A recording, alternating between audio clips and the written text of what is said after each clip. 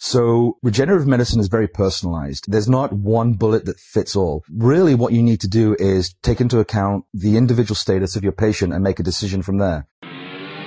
Welcome to the Regenerative Warrior Podcast, Doctor's Edition. One of the fastest growing regenerative medicine and anti-aging podcasts in the world. Each and every Tuesday and Thursday, I talk to the top experts to show doctors how to market, manage, and magnify their practice to help more people and make more money. Each episode is short and to the point without wasting your time with pointless conversation.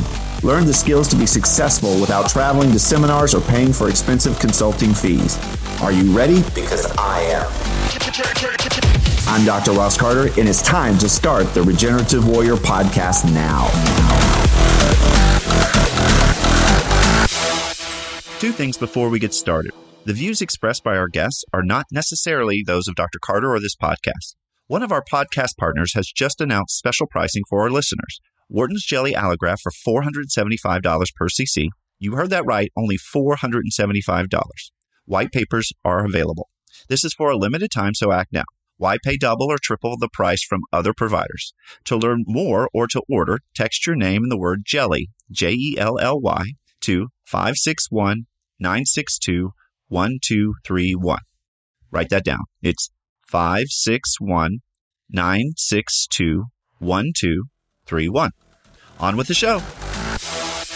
My name is Dr. Ian White, and I'm the Chief Scientific Officer. So today, I thought it would be a great idea. A lot of doctors who are just tuning in probably are new to the field of regenerative medicine and stem cell therapy, and probably are a little confused about what it really is. And I think we need a basic education about this type of topic. So could you maybe talk on that today? Yeah, definitely. This is a topic that I've had a lot of success with at a lot of the big conferences recently. I was at Boston recently, and we thought that was a very good idea, the place to start and give everybody a strong foundation into regenerative medicine before we get into the nitty-gritty to try and unpack exactly what regenerative medicine is and how it's being used in the clinic. So what I like to typically talk about is how homeostasis differs from regeneration. So we as human beings typically live around 80 years to 100 years, but every minute of every day you're losing between 2 and 300 million cells. And those have to be replaced somehow, or else you'd be dead. So those cells typically come from stem cells. So there are stem cells throughout the entire body, and they're constantly turning over tissue. There's definitely a lot of controversy right now whether there are cardiac stem cells, but a lot of my research has been focused on cardiac regeneration, and what I've found and what is consistent with the literature is that the heart actually has a different mechanism of regeneration and repair, and that's mediated through the epicardium, which is a single layer of cells around the heart. And so it doesn't actually seem to recruit endogenous stem cells. There's actually a different repair mechanism involved there. But for the most part, all other tissues have a stem cell niche, and those stem cells are what are required to maintain that tissue. And so how does homeostasis, the day-to-day maintenance of your cellular components of your tissues and organs, differ from regeneration? Well, regeneration is what happens after an injury. So when your body is injured in some way, if you cut your skin, there's an immediate regenerative response. The first line of defense is to block that hole, and so you get a scab formation, but you also recruit a lot of blood cells, a lot of hematopoietic progenitors, stem cells, and other cells that then act to rebuild that tissue. And so in regenerative medicine, we try to utilize the body's own ability to repair to induce regeneration in chronically injured or acutely injured areas that are having trouble themselves repairing. Why are they having trouble? So for the most part, it's to do with aging. Okay. So as we age, our demand for stem cells increases, but our pool of available stem cells decreases. So we have more things that need to be repaired with less repair things. Exactly. The things that do the repairing are becoming in short supply, but the demand for them is increasing. And that's why we age. That's why our hair goes white. That's why our skin loses collagen.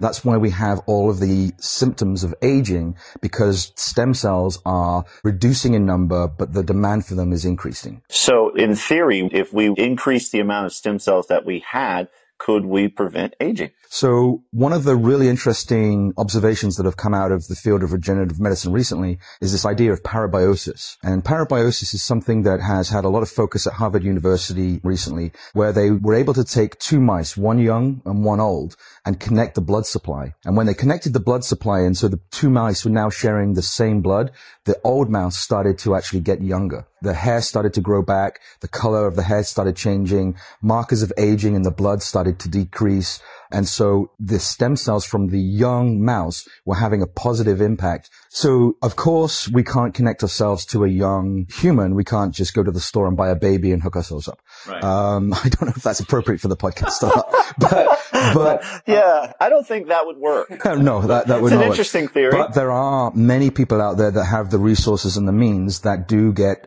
infusions of stem cells on a regular basis in order to fight symptoms of aging. Of course, most people can't afford to do that, but a lot of people do take advantage of stem cells and regenerative medicine when they have an injury. So, for example, as you're aging, maybe you're 40, 45 or older and you damage your knee, a lot of the tissue in your knee is white tissue. And the reason it's white is because it's not perfused by blood. Muscles are very red. They have a huge blood supply. They repair very easily. But a lot of the tissues in the knee and other joints are white. So they don't have the blood supply in order to bring cells in and help regenerate. So as you get older, those stem cells that would normally work in your knee or other joint are starting to poop out and senesce. They're getting old.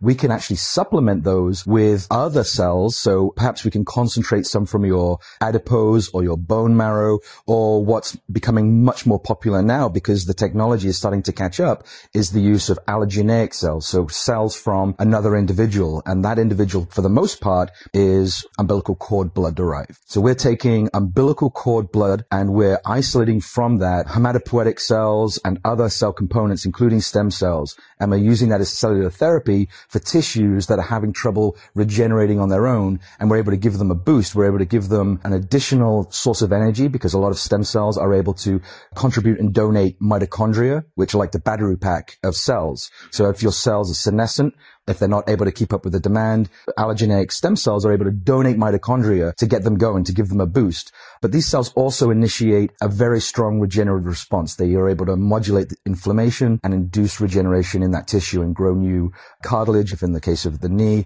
or they're able to help grow new tissue.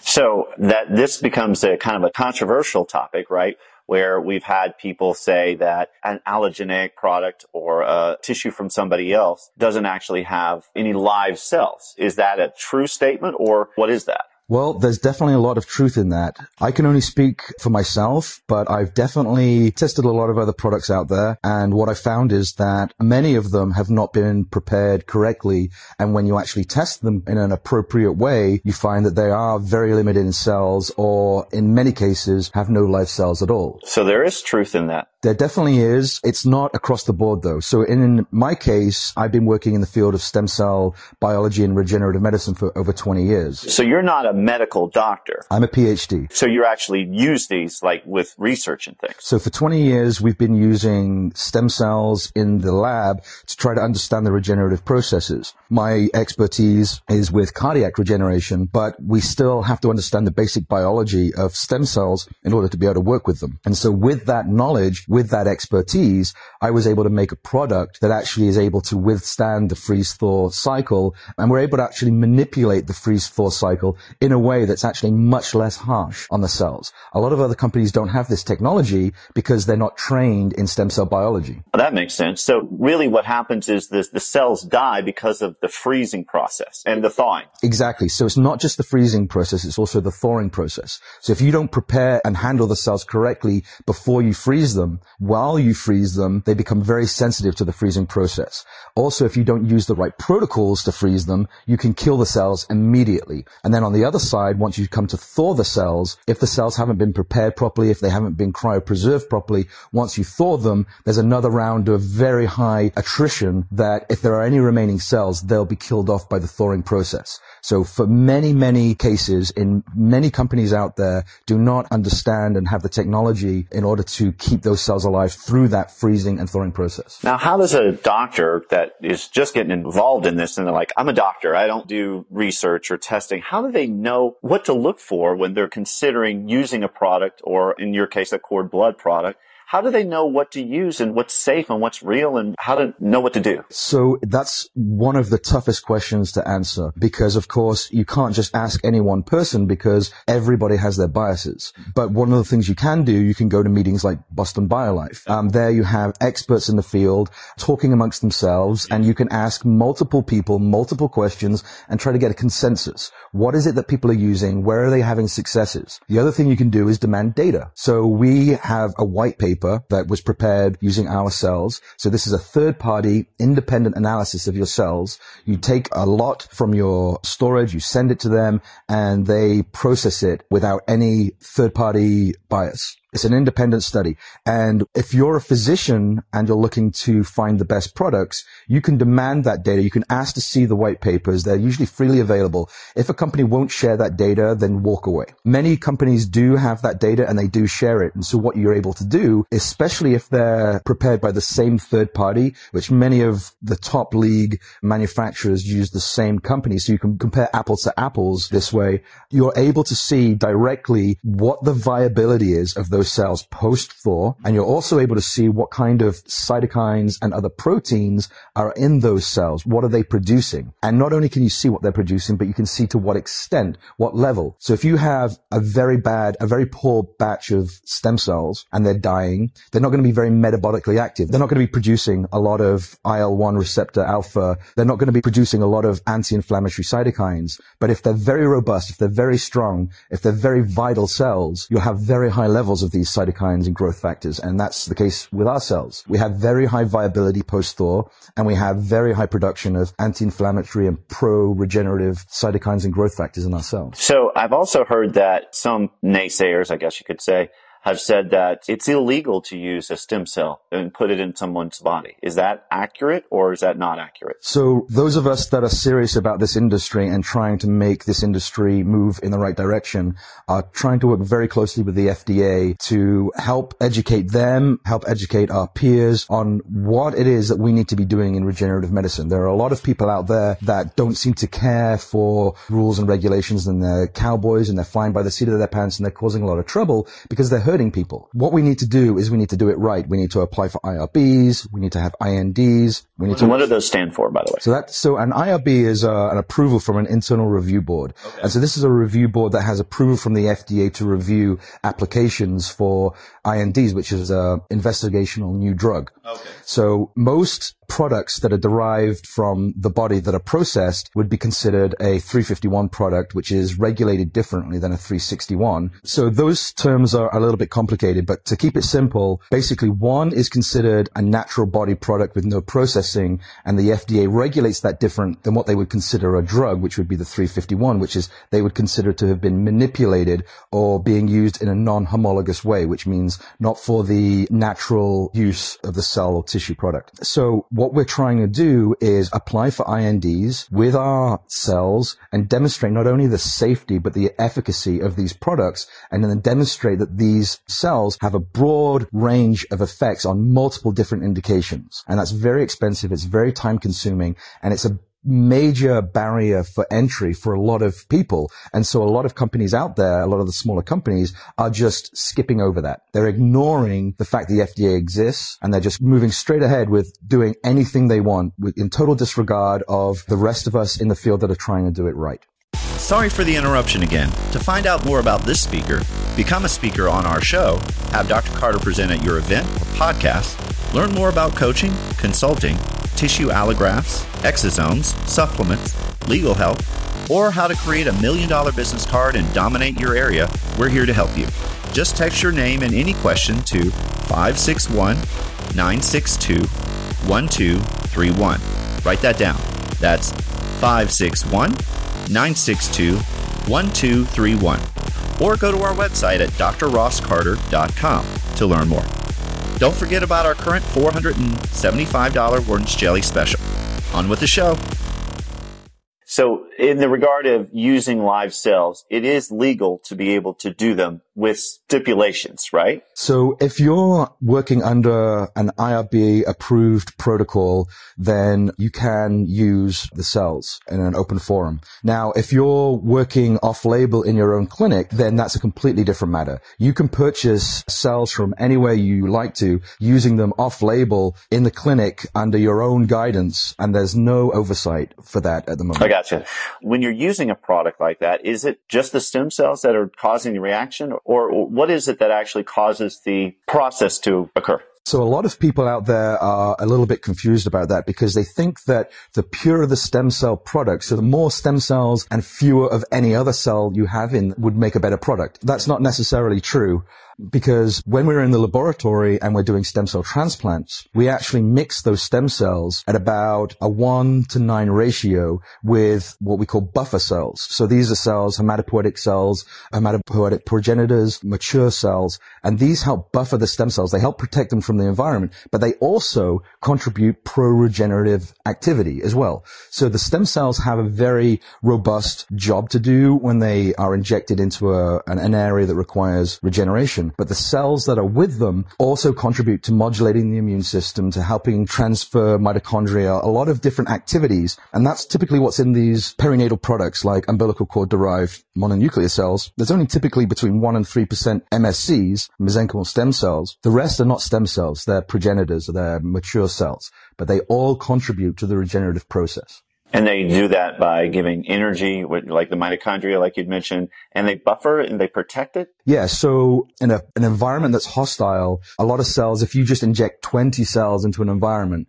they're likely to die because the immune system will start vacuuming up some of those cells. But if you've got those 20 cells and 1 million cells, like buffered by 1 million cells, the chances that the immune system is going to just start vacuuming up those 20 stem cells right away is very, very small. So these umbilical cord derived cells are what we call immune evasive. Means that they can avoid the immune system for a while, but they can't avoid it forever. But if you buffer them with additional cells, the immune system takes longer to get to them. How long do they last? And also, are they engrafting? So that's a great question. A lot of people believe that they only last hours, but in our experience coming from the laboratory, we see that they last between 1 and 14 days. So it's typically between 1 and 5 days, but they can last up to 14 days. We can still find them. And the way we find them is we trace them. We tag the cells with a tracer, and then we're able to, after the fact, look where in the body those cells are. And one of the locations that we typically find cells is the lungs. We also find them in the liver, but then we also find them at the site of injuries. So if the patient or the subject has a wrist injury, we're able to find the cells in the wrist too. Did you have to inject it into the wrist? Or? No, this is IV. If we give the cells IV, they go throughout the entire body. A lot of them get sequestered in the lung.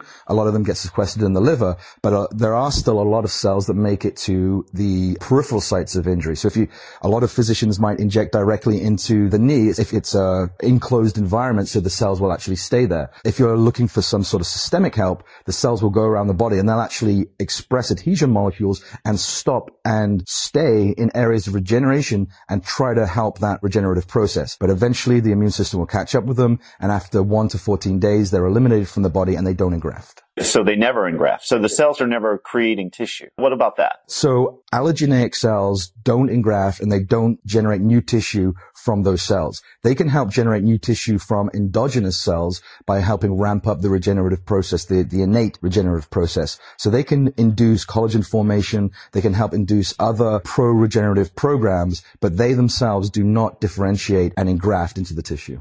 Can it create new tissue? It can create new tissue, but not directly, it's indirectly. So if we want to generate new tissue in, let's say, the knee, if we want to generate new cartilage, we can take autologous cells from the bone marrow or from the fat, and we can mix them with exosomes or umbilical cord-derived mononuclear cells. And those allogeneic cells will help the aging autologous cells to do their job of regeneration, to generate new cartilage. Well, where does the cartilage come from then if you killed off the cells? So if you're taking MSCs from adipose or from bone marrow, those cells have a trilineage differentiation capacity. So they're able to, under the right conditions, differentiate into fat, bone, and cartilage. And so if you're injecting them into the knee and there's a clear need for cartilage, then those cells are able to differentiate. Your own adipose cells, your own bone marrow cells are able to differentiate. They're able to change into cartilage tissue. They're able to undergo chondrogenesis. Well, if that's the case, then why would you use an allogeneic product when you could use your own body's cells that actually create regenerate new tissue. So if you're a 25-year-old athlete, then definitely your own cells are probably going to work extremely well. And in fact, in our clinics, we often do that kind of procedure. But if you're aging, if you're over the age of 40, if you're approaching 70, let's say, your own cells aren't going to have the same regenerative capacity that a young individual would have. And so the regenerative capacity of those cells can be enhanced through the addition of something like exosomes or mononuclear fraction cells. So the mononuclear fraction from umbilical cord blood. So a lot of people call those kinds of cells cord blood derived stem cells, but it's not just stem cells. There's 1 to 3% of stem cells in that product. And so I prefer to call them mononuclear fraction because it's the mononuclear fraction that we remove from the cord blood that contains some stem cells. Okay. So if you're an athlete, it's probably better to use your own cells. But once you get, middle age or so, they're not as effective. Right. Or if you have an immune issue, if you're immune compromised, or if you have an autoimmune issue, if there's something wrong with your own cells, then using an allogeneic product is a much better idea. So if you're aging, if you have an issue with your own cells, then allogeneic products are the way to go. If you're young, if you're healthy, if you have good bone marrow, good adipose, then using your own cells is going to be a very potent way to regenerate your tissue. And how do you know what type of allogeneic product to use? I mean, there's amniotic fluid, amniotic membrane, cord blood, cord tissue. I guess that'd be called Wharton's jelly. How do you know what would be the best for your condition? So regenerative medicine is very personalized. There's not one bullet that fits all. Really what you need to do is take into account the individual status of your patient and make a decision from there. A lot of the perinatal products are very, very different, and not all of them are as effective as others. Some people prefer to use only autologous cells because that's what they're comfortable with. Some patients don't want to receive allogeneic cells from another person. So you need to have that in your regenerative arsenal. You need to be able to offer both allogeneic cells and autologous cells because you don't know what your patient's going to want. Also, there are different price ranges. So something like amniotic fluid, it doesn't contain live cells, but it contains a lot of exosomes and a lot of pro-regenerative factors, growth factors. So it's very cheap and it can be given, but it's not quite as effective as pure exosomes. It's not quite as effective as umbilical cord derived product. So it depends what your patient can afford. It depends what you want to administer. And it depends what your expertise level is. Like I said, harvesting, freezing, thawing, and then using umbilical cord derived cells is quite challenging. If you don't want to be involved in that process, you want something much more simple. Amniotic fluid is the most simple you can get. It's just a fluid that is removed, it's filtered, and then it's injected. So it's a very simple product. So really what we are trying to do here is have a very broad toolbox, make a lot of different products available for the physician and for the patient for them to decide what's the best approach for them. But if they don't know if they should use an amniotic fluid or Wharton's jelly or cord blood, for example, how do you know if you have a condition which type has the most beneficial outcome? Right. So that's the job of the physician to become educated.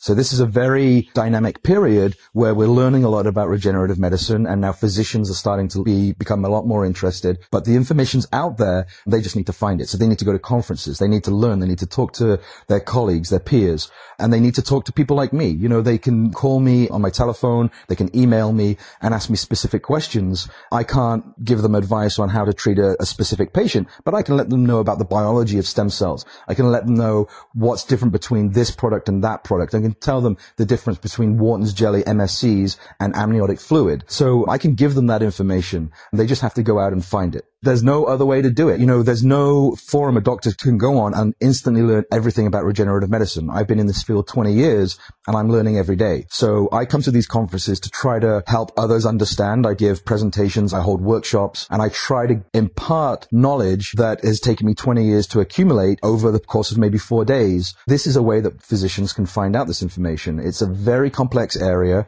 but if they're going to do it, they need to be educated. They can't just assume that going to a website, hearing a review from one person will be enough for them to just treat all of their patients. They need to become extremely educated in this field. And a lot of doctors are not educated in this area. A lot of doctors that are actually trying to use this technology are not educated. And that's, I think, why we're seeing a lot of negative effects, because they're not taking the time to understand the technology, understand the products, and understand the biological processes behind the regenerative process that they're trying to initiate in the body.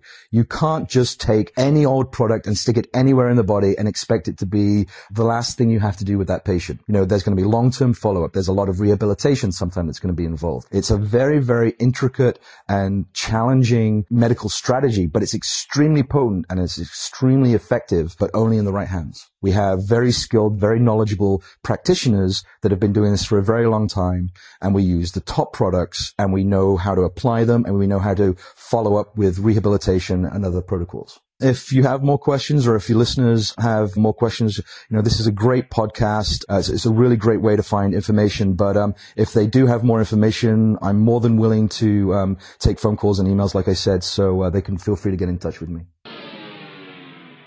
Thanks for listening to our podcast. Please subscribe to be notified of all new episodes, and also like and share this to help us grow.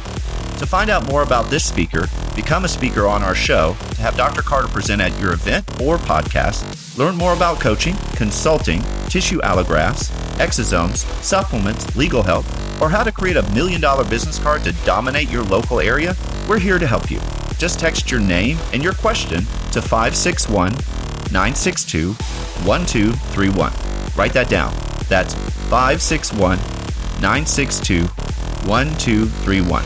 Or you can go to our website at drrosscarter.com. That's drrosscarter.com to learn more. Until next time, this is Dr. Ross Carter, signing off.